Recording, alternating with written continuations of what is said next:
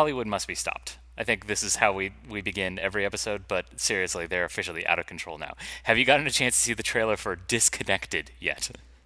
No. Okay. Is it a sequel to the movie called Connected, which I think what starred Jason Bateman and I don't know, there's a number of like little to no one seen unseen thrillers where Mm, dads have to protect like their daughters on the internet. One starred David Schwimmer.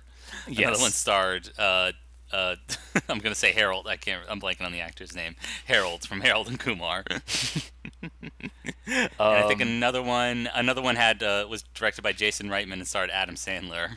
mhm. That's what this movie kind of sounds like. Is it? No, kind of, sort of, not really. It is about a Okay. father and daughter who have sadly been disconnected Oh, from their life. see, I told you, dad, father, daughter. It's always about dads. It's always about Yeah, dads. yeah. No, it's an animated film, and it's by Phil Lord and Chris Miller of Cloudy with a Chance of Meatballs fame, and many Yes. other things. But the Clone animation and High, the logo, yeah, the logo movie, the Lego movie. the logo movie. Yes. The animation style is very reminiscent of Cloudy with a Chance of Meatballs, and let me tell you, the trailer is a long walk to what it's actually about. The first Okay. half of the trailer is about this father and the daughter, and they used to get along so well, but now the phone has gotten in the way. Oh, technology, Ugh, gross! awful. And I'm so it glad sets we're up subjecting our kids to this. This is what exactly. matters. And they're setting up the premise that it's her last weekend before college, so instead of flying her out, they're going to road trip across America to reconnect, you see. And he Mm. has a very strict no phones policy because he's a Luddite at heart. Complicating all this is the fact that they release a robot, some kind of helper robot, and then there is a robot uprising and a rebellion. So now you understand why this film Neat. had to be animated. Sweet. So, I, already, like, we're having reactionary fear centered around technology. Oh, absolutely. Yeah, That's never going away. yes. But we're using the power of human imagination to Hmm. say, like, what if we made it more literal and just had robots invade and take over humanity and affect the sacred bonds between fathers and daughters? Exactly, exactly. It's a metaphor, people. It's working on Yeah, so many levels. indeed. I I'm mean, really glad. Go ahead. I guess what bothers me is the fact that, as a very common complaint, oh, trailers give away too much. But this is like, I am talking like a long walk. Literally, the first half is like, oh, fathers and daughters, when will they ever reconnect? And then it's like at the end, robot uprising. Like, what is happening?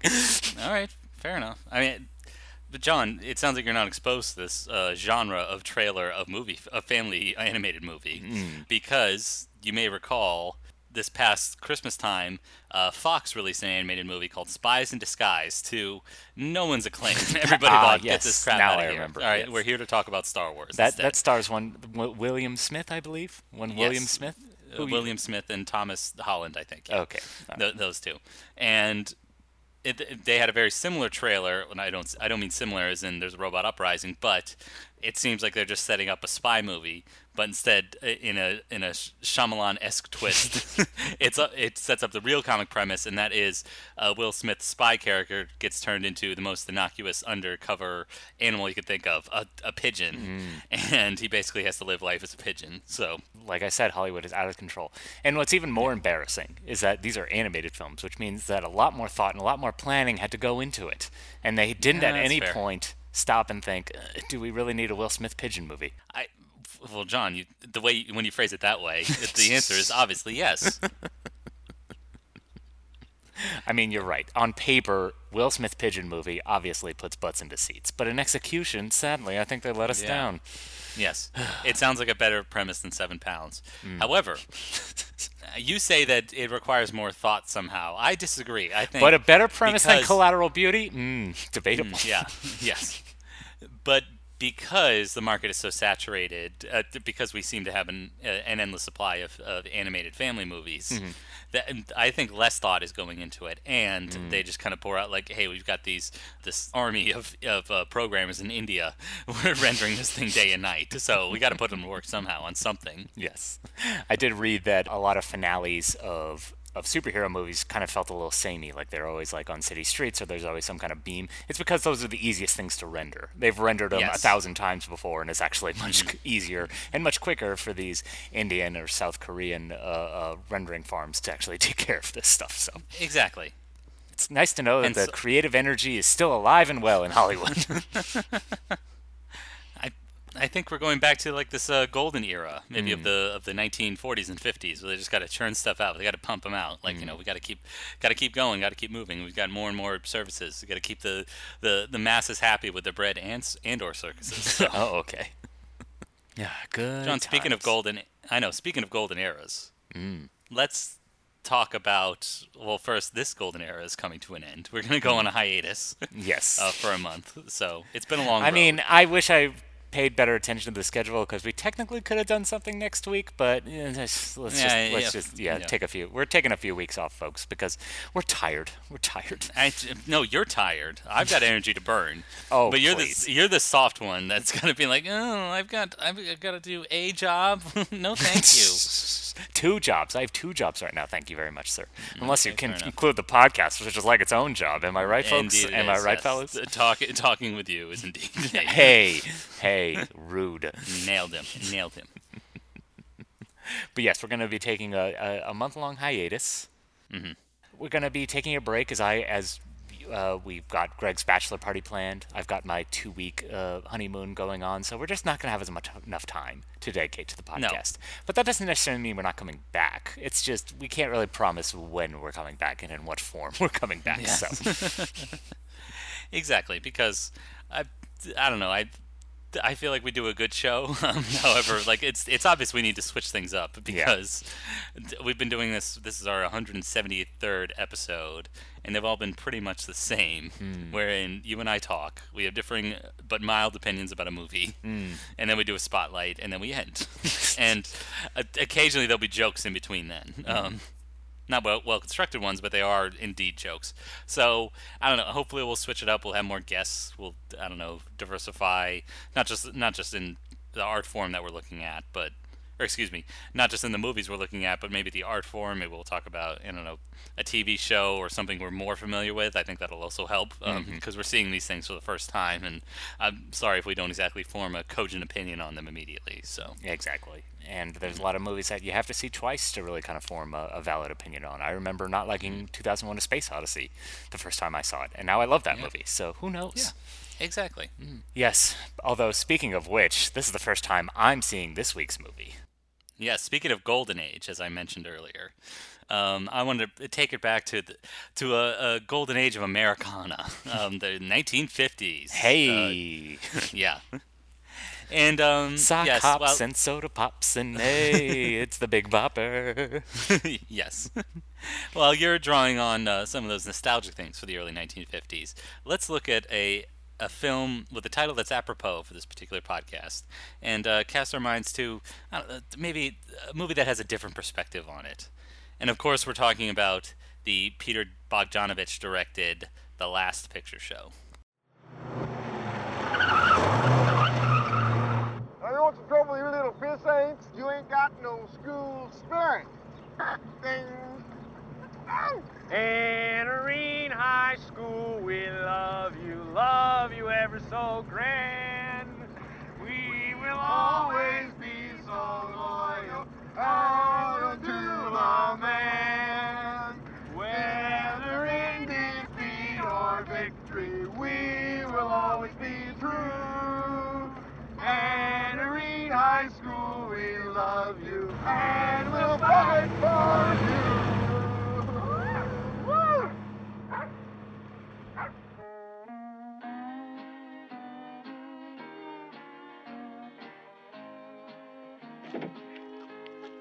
Pardon me if I'm You need a haircut. when we say goodbye. Don't be angry. Hey, come on, Jimmy Sue. We're hungry over I'm here. coming, too. I'm Been a coming. half hour. Hold your horses. When you're gone, yet I'll dream a little. Uh-oh, better watch it. Here comes your mama. Now and then, there's a fool such as I. J.C., we're having supper at home tonight. I expect you there in 15 minutes. You hear? Okay, Mama. I was just giving the boys a ride. Hmm. Hey, Adeline. Cards on the Table. The title is quite a bit of a misnomer, because it's not technically much about the picture show, let me tell you. No, I told you that last week. You thought it was like Cinema Paradiso, when it'd be like, oh, this fawning love letter to the movies, centered around a coming-of-age tale. I mean, But, it kind of is, but only very tangentially. Yes. This is a movie definitely about ennui and just hurtling towards entropy. You know, everything is slowly dying. I mean, you look at the production design of this film. There's post-apocalyptic films that have better production design than this. You mean better constructed? Yes, design. better Yes. constructed, because everything in this film is dingy and dusty and broke and just dilapidated. Yes. So this movie, produced in 1971, takes place in 1951, the fall of 1951, stretching all the way to this fall of 1952, in a fictionalized North Texas town that is, as you said, dying. People are moving away. The only source of income is to work like the oil derricks for like the wealthy guy in town. Not everybody's like motivated. As you said, there's like a crippling sense of ennui. The dust is always blowing in through this like small, dingy town. Yeah, I mean, and it takes place in the 1950s, but it feels like it could have taken place in like the 1930s. Like, you wouldn't be surprised if Okies were going by, which is kind of appropriate, because the only other film we visited from Peter Bogdanovich is Paper Moon, which is definitely taking place in that era. So yes. Now that is more reminiscent of kind of screwball comedies and tries to have a lighter heart to it. This one hews a little bit closer to realism and tries to, even though this movie kind of didn't set a template, but kind of took advantage of the 20-year cycle in which, like, oh, we're nostalgic for, again, the city pool hall and the greasy spoon and the picture show, the movie theater, even though it's kind of like even though it's touching on those kind of nostalgic touches, it is not a nostalgic film. No, not at all. This is a very, I think, a very dark portrait in small-town American life. And it centers around the star of the show, Timothy Bottoms, again, a character you never heard of, but this movie did kind of launch three of its stars into stardom. Timothy Bottoms, who plays Sonny, his best friend Dwayne, played by young Jeff Bridges, and the object of both their affections, Janie, played by Sybil Shepherd. Yep. Or excuse me, JC, played by Sybil Shepherd.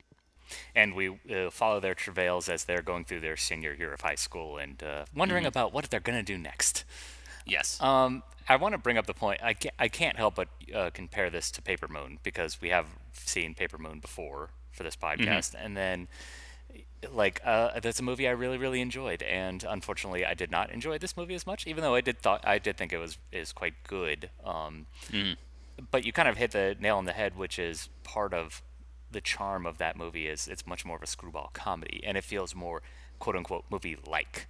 Whereas this one obviously is going for a sense of verisimilitude, but I couldn't help but kind of feel squeamish watching it, like we're tourists here. Like, we're kind of like watching misery porn, and there's like a certain distance that just kind of makes it just a slight feeling of inauthenticity to it, unfortunately, because I don't know much about Peter Bogdanovich's past, but I don't think he grew up in a rural Texas town, believe it or not. No, and that's fair, because it's odd that you say that, because actually my first exposure to this movie was in a film class, where the film professor said I always have a sore spot for this movie, because I feel like it did reflect my upbringing in a very rural Texas town. Okay. So at least she found some honesty in it, as do I. Like, I think I'm glad that it's not like fawning over your senior year of high school. Like, it does like kind of want to pull up the seedy underbelly, kind of living underneath this dying Texas town. So I'm glad that I'm glad that it was willing to do that. Like, you made a direct comparison to Peter Bogdanovich's film, which is more like a conventional popular entertainment.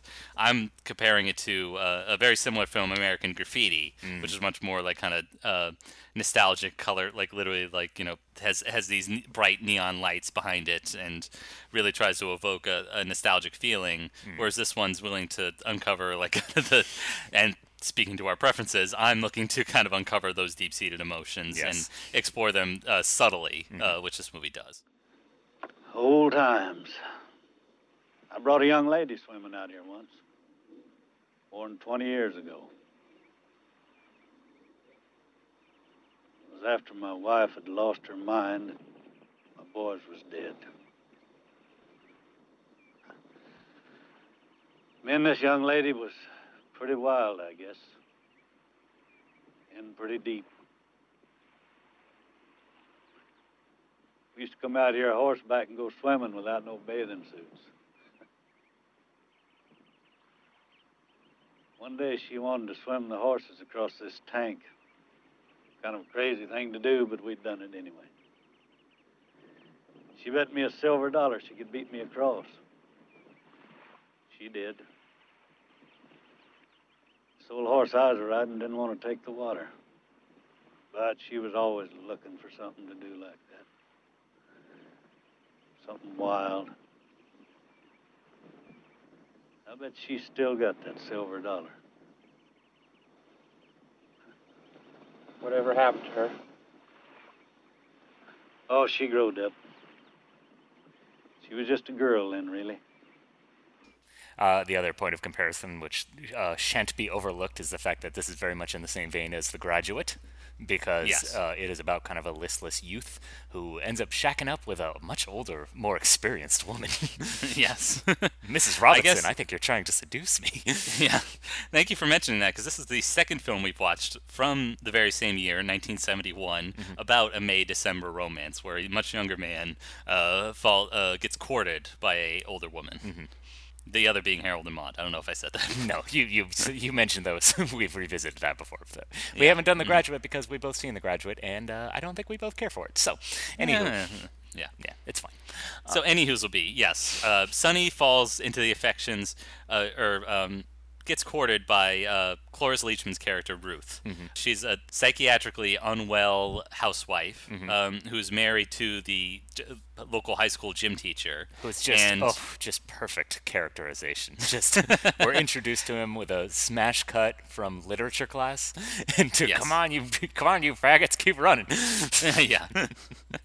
So I do like, I do like the direction. That's a little like comedy shot where it's like it's a close up, like as you said, it's a smash cut. It's compelling, like oh now rough, we're in gym class, but then it pulls out to reveal that he's like encouraging them to like pick their butts up and keep moving when he's sitting on a chair. and doing spit. He's chewing tobacco.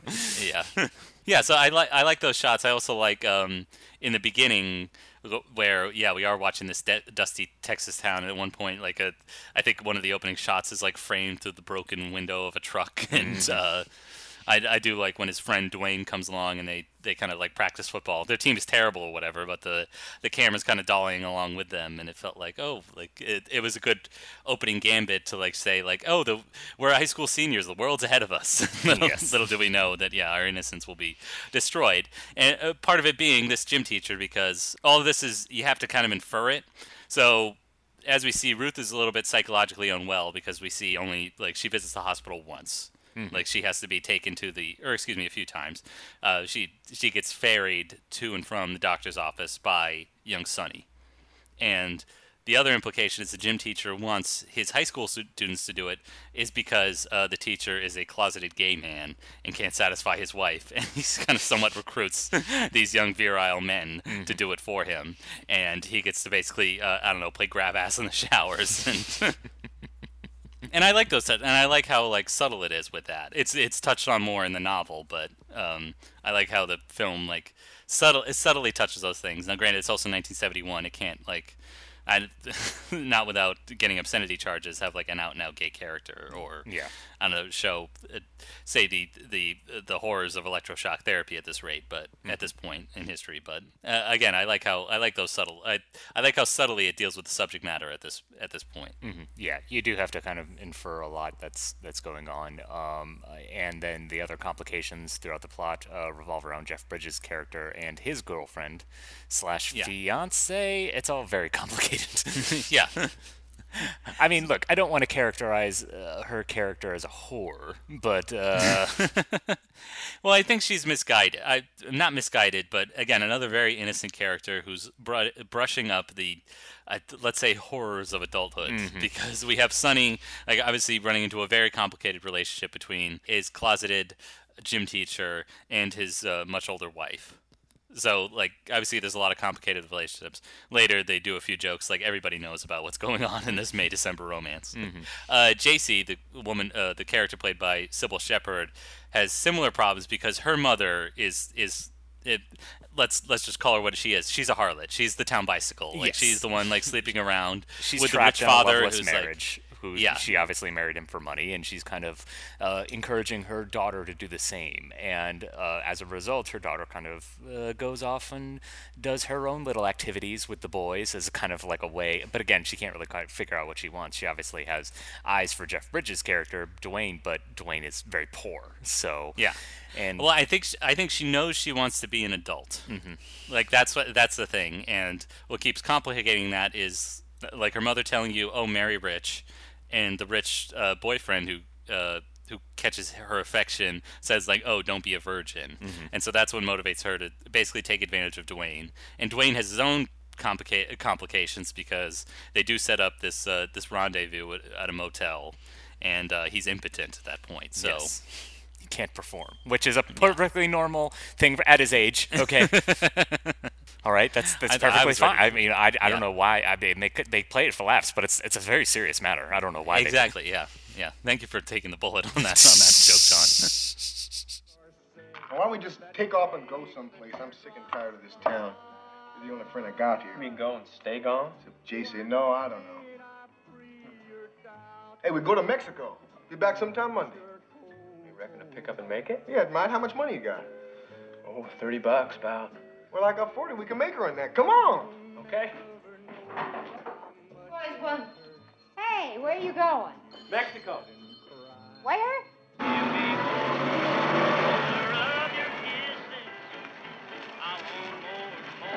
Better come with us, Sam. We're headed for the valley. Going where, did you say? Mexico. Here's about the All wireless. the way down. You going all the way to Mexico tonight in this old heap of junk? My God. Reckon the town get along without us till Monday? Oh, I reckon. If I was young enough to bounce that far, I'd go with you. Need any money? No, we got plenty. Well, you better take some for some insurance. Take money below that border, it sort of melts sometimes. Thanks, Sam. And try not to drink too much of that buggy water. Oh, we'll just drink beer and tequila. Yeah, you catch a clap, you wish you hadn't drunk nothing. And she eventually kind of hooks up with her rich friends, one of which is played by a very young Randy Quaid. Who I was Yes, like, a young, mentally stable Randy Quaid. Yes. I was taken aback. I was like, oh, that's Randy Quaid. Interesting. They end up like skinny dipping. Like, oh, it's just classic 70s cinema. Like the Hays Code is done, so it's just titties for days. Yes. Again, another point of affection for this particular movie.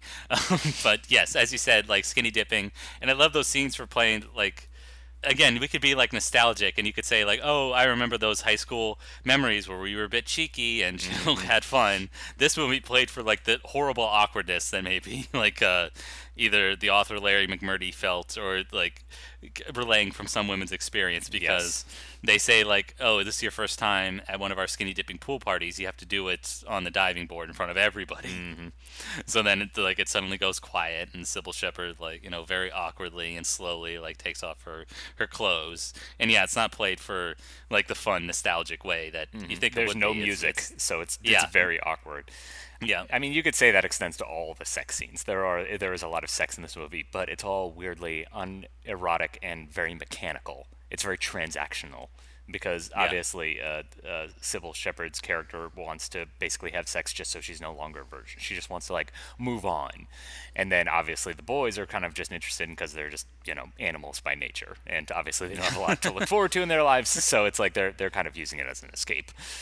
Yeah, I don't think they're animals by nature. I do think at least with Timothy Bottom's character, you do get a good like internalized life because he's got a surrogate father in the owner of a pool hall slash picture show slash greasy spoon. That's all connected by one building, pretty much. Yeah. In Sam the Lion. He's the heart of the town, Sam the Lion. Yeah. Yes. And so, like, yeah, he has a surrogate father there, and he's also got the responsibility. He's got to look over his mentally challenged brother. And that's also something that's played very subtly, I think. Like, you wouldn't even know until somebody, like, calls it out. Essentially, you just think that he's mute or something, or very shy. Yeah, I mean, there's weird little touches. Like, for instance, one of the big things is that he sweeps, and he ends up, like, sweeping not just the sidewalk, but also the street itself. Yeah. So it's like, yeah, they imply it very subtly at the very beginning. He is a little bit slow, and there's obviously the little ritual he does with his hat. Like, very, very much like now we know we would characterize it as, like, on the spectrum. But, yes. Yeah. Well, yeah, and also I think it's an allusion to Catcher in the Rye. He turns his hat backwards, and the idea is like, oh, I'll catch people from losing their innocence or whatever. So, interesting. I think that's what that subtle touch is. Yeah, I just mentioned it to make myself look erudite. Yeah, and of really course. Smart, Well, so. I mean, you already examined this movie for a class, so la di da, Mr. Frenchman. Yeah, that was only a decade ago. So.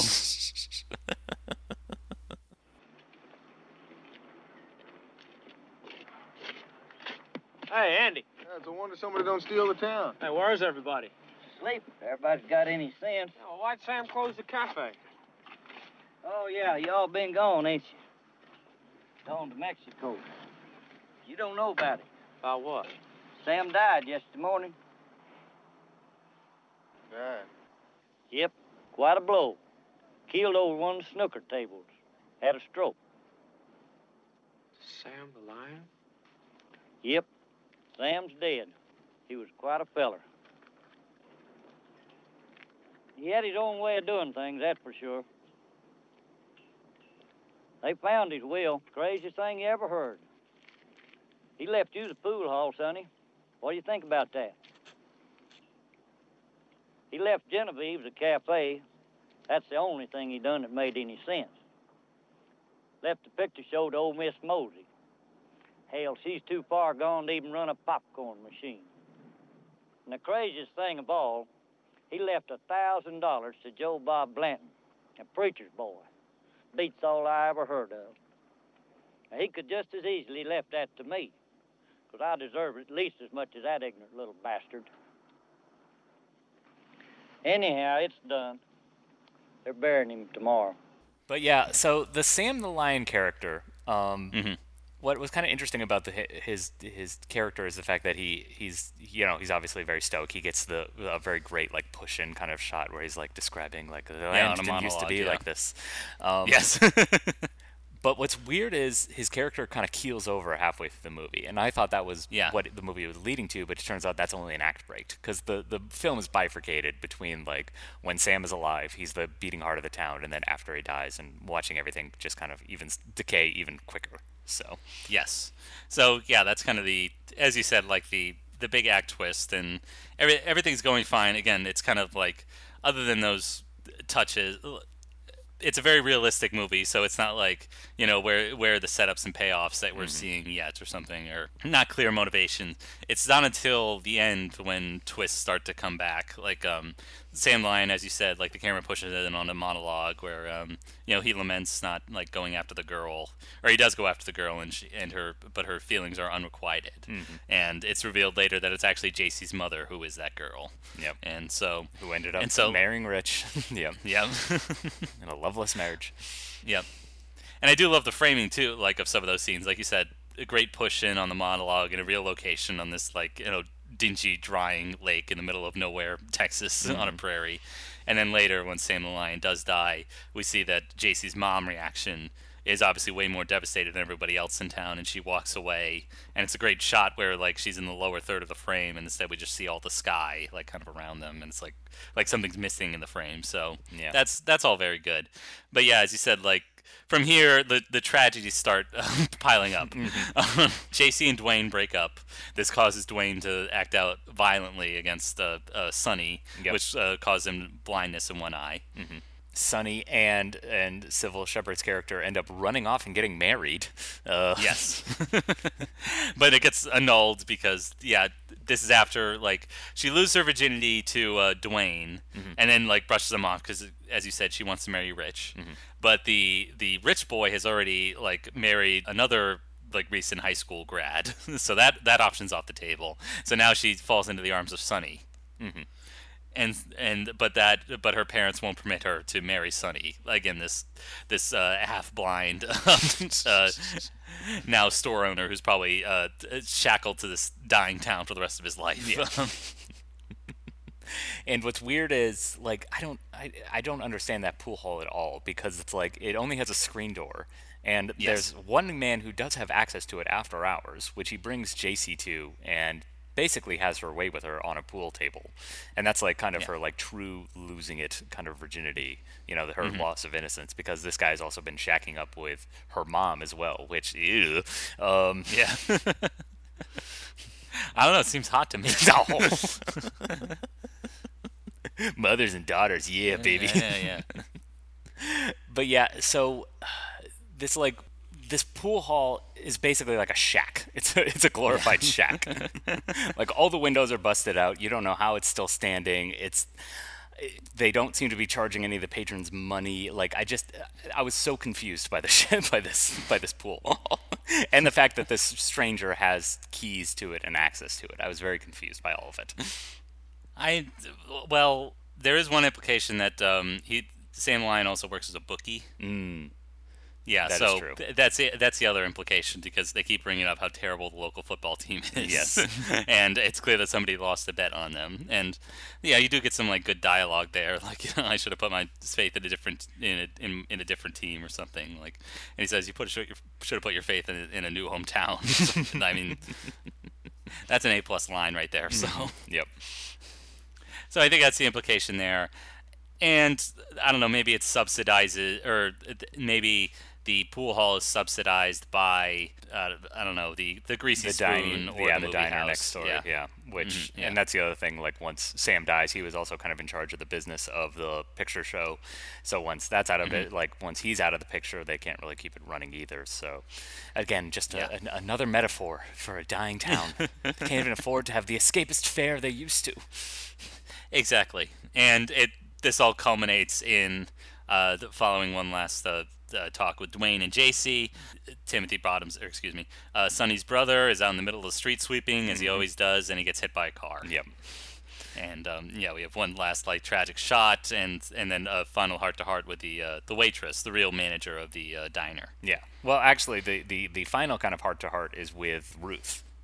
Because he's inconsolable, so he has to go to like the last person he can kind of confide in, and that's Ruth, even though he's basically blown her off to be with JC. Yes. And she lets it have it fairly. Like, she's like, fuck you. Exactly, that's the final like twist of the knife, sort of. So I'm glad that the movie like is willing to go those places, like kind of emotionally devastating. And yeah, granted, you can call it a little contrived, maybe, because again, in the latter half of the movie, all these like tragedies start to pile up, and you're thinking like, how much worse can it get for Sonny, JC, and the people of this town? So, I mean, it's also like a little cliche at this point to have like the kind of innocent, childlike character have to be the one to die, like the true symbol of lost innocence. Like, ugh. Yeah. I mean, maybe in 1971 that was less expected, but nowadays, that's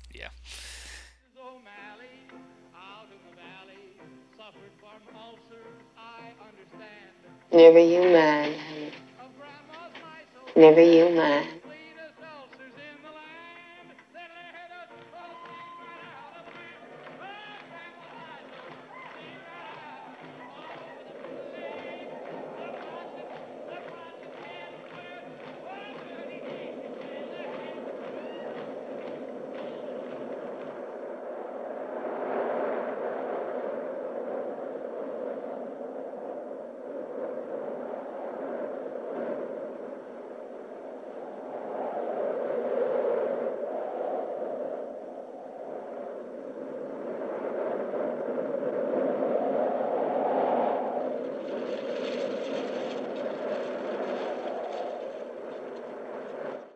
it's a very bleak movie, fairly bleak, but well directed. But again, I just couldn't break that feeling of like what are we doing this for? Is like, what is the purpose of this exercise? If you're making a deep film, yes, mission accomplished, but it doesn't completely feel 100% deep to me because it feels like misery tourism.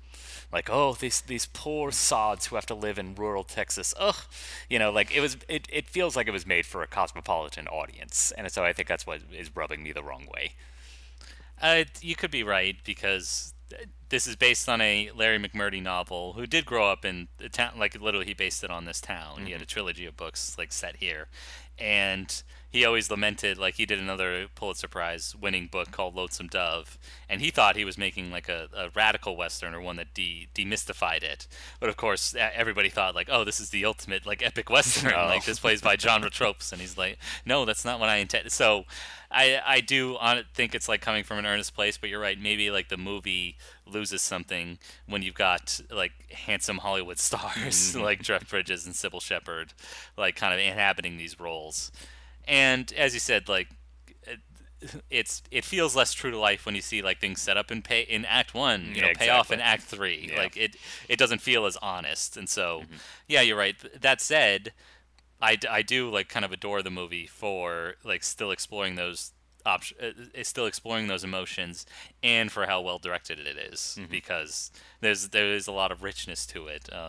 Even if that gold is even if it is like fool's gold, it's still like sparkly and kind of gives off a lot in my mind. So no, obviously there's a lot in my mind. Yeah, there's no doubting the talent of everyone involved, and it's still an extremely well made movie. So I have to kind of give it a recommendation for that just alone. So even though I obviously, do I like Paper Moon more? Obviously. So go see Paper Moon first. It's a fun knockabout comedy. I want my $200. So says so. Don't make it true. I can't remember that line exactly, but. Well, Greg, it looks like we're pulling into the station. It looks like I'm going off to war, going off to Korea. Going off to Korea.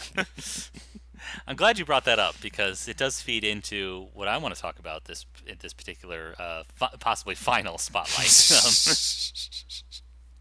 Oh man! Sorry, since you put finality on it, now I feel like I really have to like knock it out of the park. Ugh. Yeah. Well, trust me, I'm not. But okay. Let's come on, John. Let's give him one more big, full-throated spotlight. Spotlight. It's time, Robbie. It's time. Yes. Dun, dun, dun, dun, dun, dun. Spotlight. That'll carry. Yes. And I thought about, if we're going to be gone for a month, people are going to need to fill that content hole that we're leaving. I mean, this is an hour of mediocre entertainment that they're not going to get every week. So what could they possibly fill that with? I thought, how are people going to fill this entertainment void in their lives? So I started to look at a venerable troupe of online comedians that I know you and I love. Mm-hmm. And I started to look at their back catalog, because they ended doing episodes regularly a few years ago. But I want to commend the great folks at 5 Second Films, and particularly the sketch that you brought up, Grown Men Are Talking. Yes. So this doesn't concern you, Dufresne. Yeah. That's a fun little inside joke me and Greg do. I get to answer the phone every time he calls me. Yes, Grown Men Are Talking. Where's that coffee boy? Dufresne, you cockroach. Anyway, we'll stop it there. 5 Second Films, as the name implies, is they would do a 5-second little sketch every week. Every day. They did them every day, every weekday. Well, every weekday, yes. And so, where exactly do I want to start? The more absurd and ridiculous, the better. My favorite is when they always did kind of this Western cliche. In particular, one of my favorites was it's called like the gunfight or something, and it starts with two guys going, "I'll see you in hell, Carmichael." 1 second later, in hell, and then they bump into each other, Carmichael. Or Pendergast, excuse me, Pendergast is his name. Yes. I wasn't going to correct you, but yes, it's Pendergast. Yeah. They get a lot of burn out of parroting classic movies like 2001: A Space Odyssey. Mm-hmm. My other favorite was, it's entitled Discovering the Internet, and we have a man going through the Stargate, and the music's building, and he's flashing like these various emotions until it culminates in, my God, it's full of boobs. And again, just a liminal 5-second shot right into your veins of comedy gold. Just absolutely brilliant. Within even 5 seconds, they still find time to like subvert your expectations. Just so perfectly. Yeah. One of my personal favorites is a father is going to teach his son how to shave, and he says, "Oh, we'll do it later." And then smash cut to the grave of the father, and the kid has a full beard. It's like, I shouldn't have waited. You just reminded me of another great one, in which some hillbillies are gathered around a funeral, and he says one mourner is devastated and says, like, "I'll never forget his last words," and then it cuts the voiceover. A plaintive ghost says his last words were, "Yo, Rick, check this shit out." Again, that's the joke. That's all you need in like 5 seconds. Perfect. Exactly. Yeah.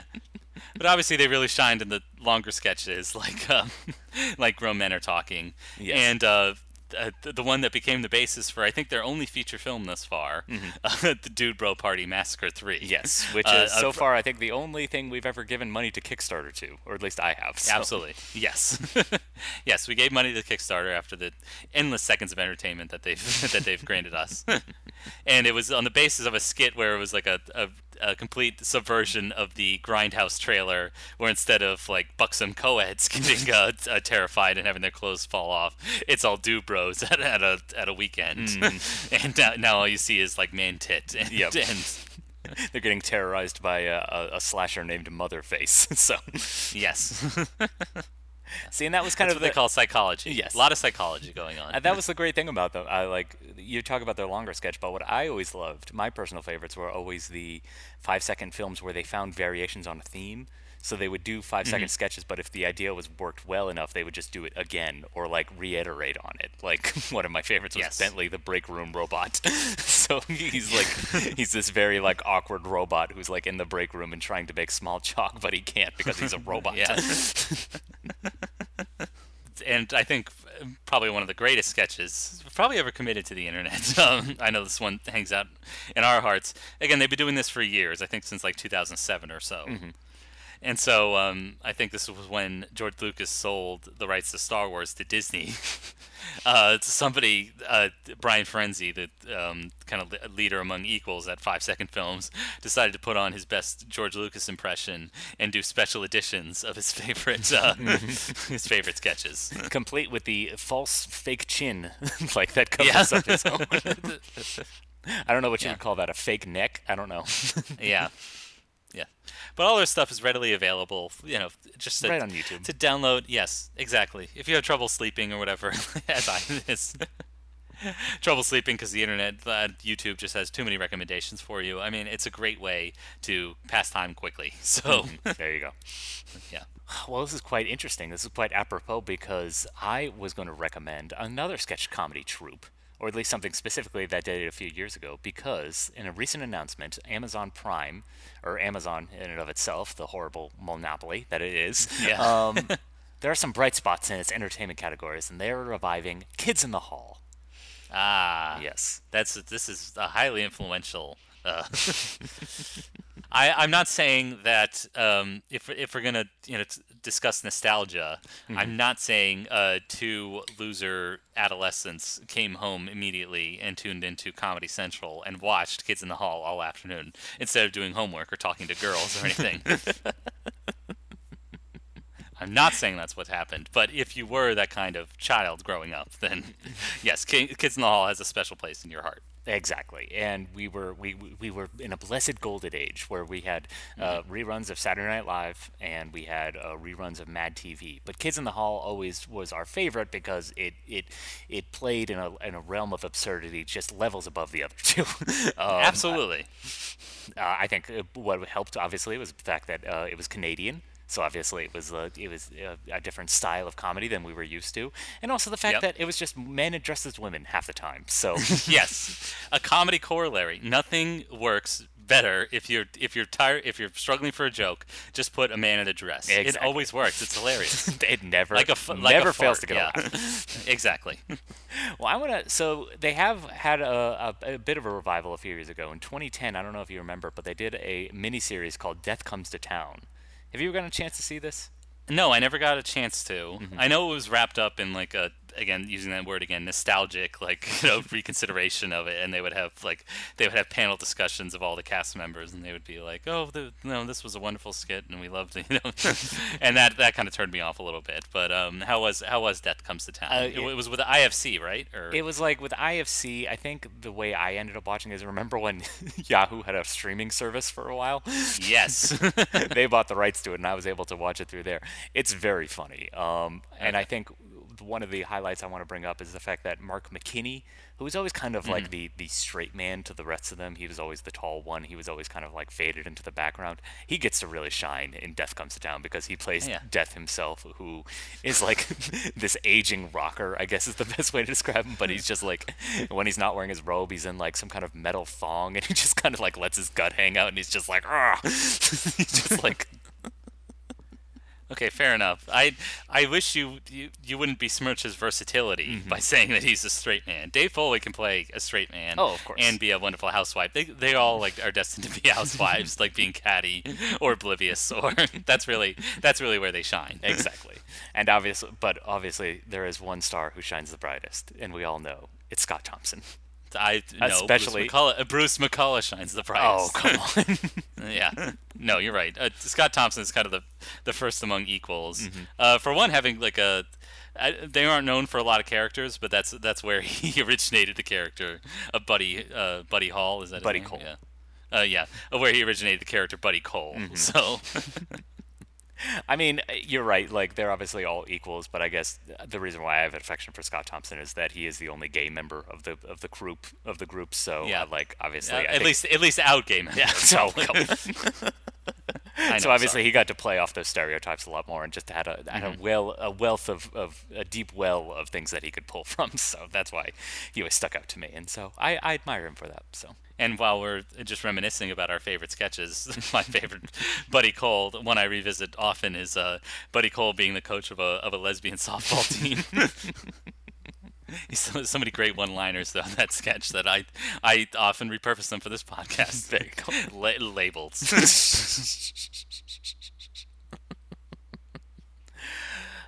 But yes, now that Amazon's bringing it back, I assume it's going to be more and more hours of just frivolous fun, just absurd I hope so. humor. We can only hope. Yeah, I hope so, because it's not like they've rocketed off to stardom. Like, yes, they're still working. Like, Dave Foley gets a lot of like good voiceover work and guest spots here.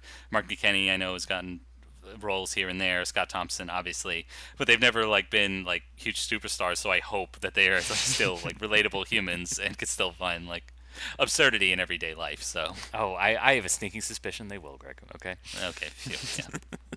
It's not like New York, like not like Saturday Night Live. Like, oh gosh, so far let's do sketches. Yeah, let's do sketches about I don't know, this news conference or life at the airport, huh? Whose celebrity's dick can we suck this week? Yeah. Ugh. Yeah. SNL. Well, John, come on, let's not be negative. Come on. You're right. I mean, that's what Spotlight's for. It's meant to be positive. Yeah. Hey, Kids in the Hall, 5-second films, sketch comedy. Remember sketch comedy? Sketch comedy used to be everywhere, and now it's dead. It's dead. Maybe to you. I mean, so I hope people fill in this time. But John, if I have time, I want to shine one more spotlight, John. Oh my. Okay, go for it. This is unexpected. We hadn't planned for this. Yeah, no, I hadn't, because I want to shine a spotlight on you, our audience. Oh, thank you everybody for listening to us babble for 173 episodes now. So. Again, I'm heartened by the committed listeners, the people who brought feedback, mostly negative feedback, because we do criticize some of their favorite films or make the inappropriate joke here and there. But it means that people are listening, and I do appreciate that, because that doesn't happen every day anymore. So no, and while our audience is still in retrospect, quite minuscule. The fact that we have grown over time is kind of it's inspiring, and it's kept us going. Yeah. So, thank you very much for listening and tuning in, because there was really obviously no reason to. I mean, we have no connection to the entertainment industry. We've never done a podcast before. There was really no reason for you to tune in, but you did, and we're happy for it. Thank you. We're really appreciative. Absolutely. John, is there anything that I don't know you want to reflect on? Like, what do you have some like shining moments from season 1? This is season 1 of Aspiring Snobs. I'm just kind of proud of ourselves for sticking to it, and again, like thinking about the whole impetus of the podcast was I need to see more movies. Now I'm looking at my ratings on IMDb. I'm like, goodness gracious, look how many movies I've seen. I'm so proud of myself.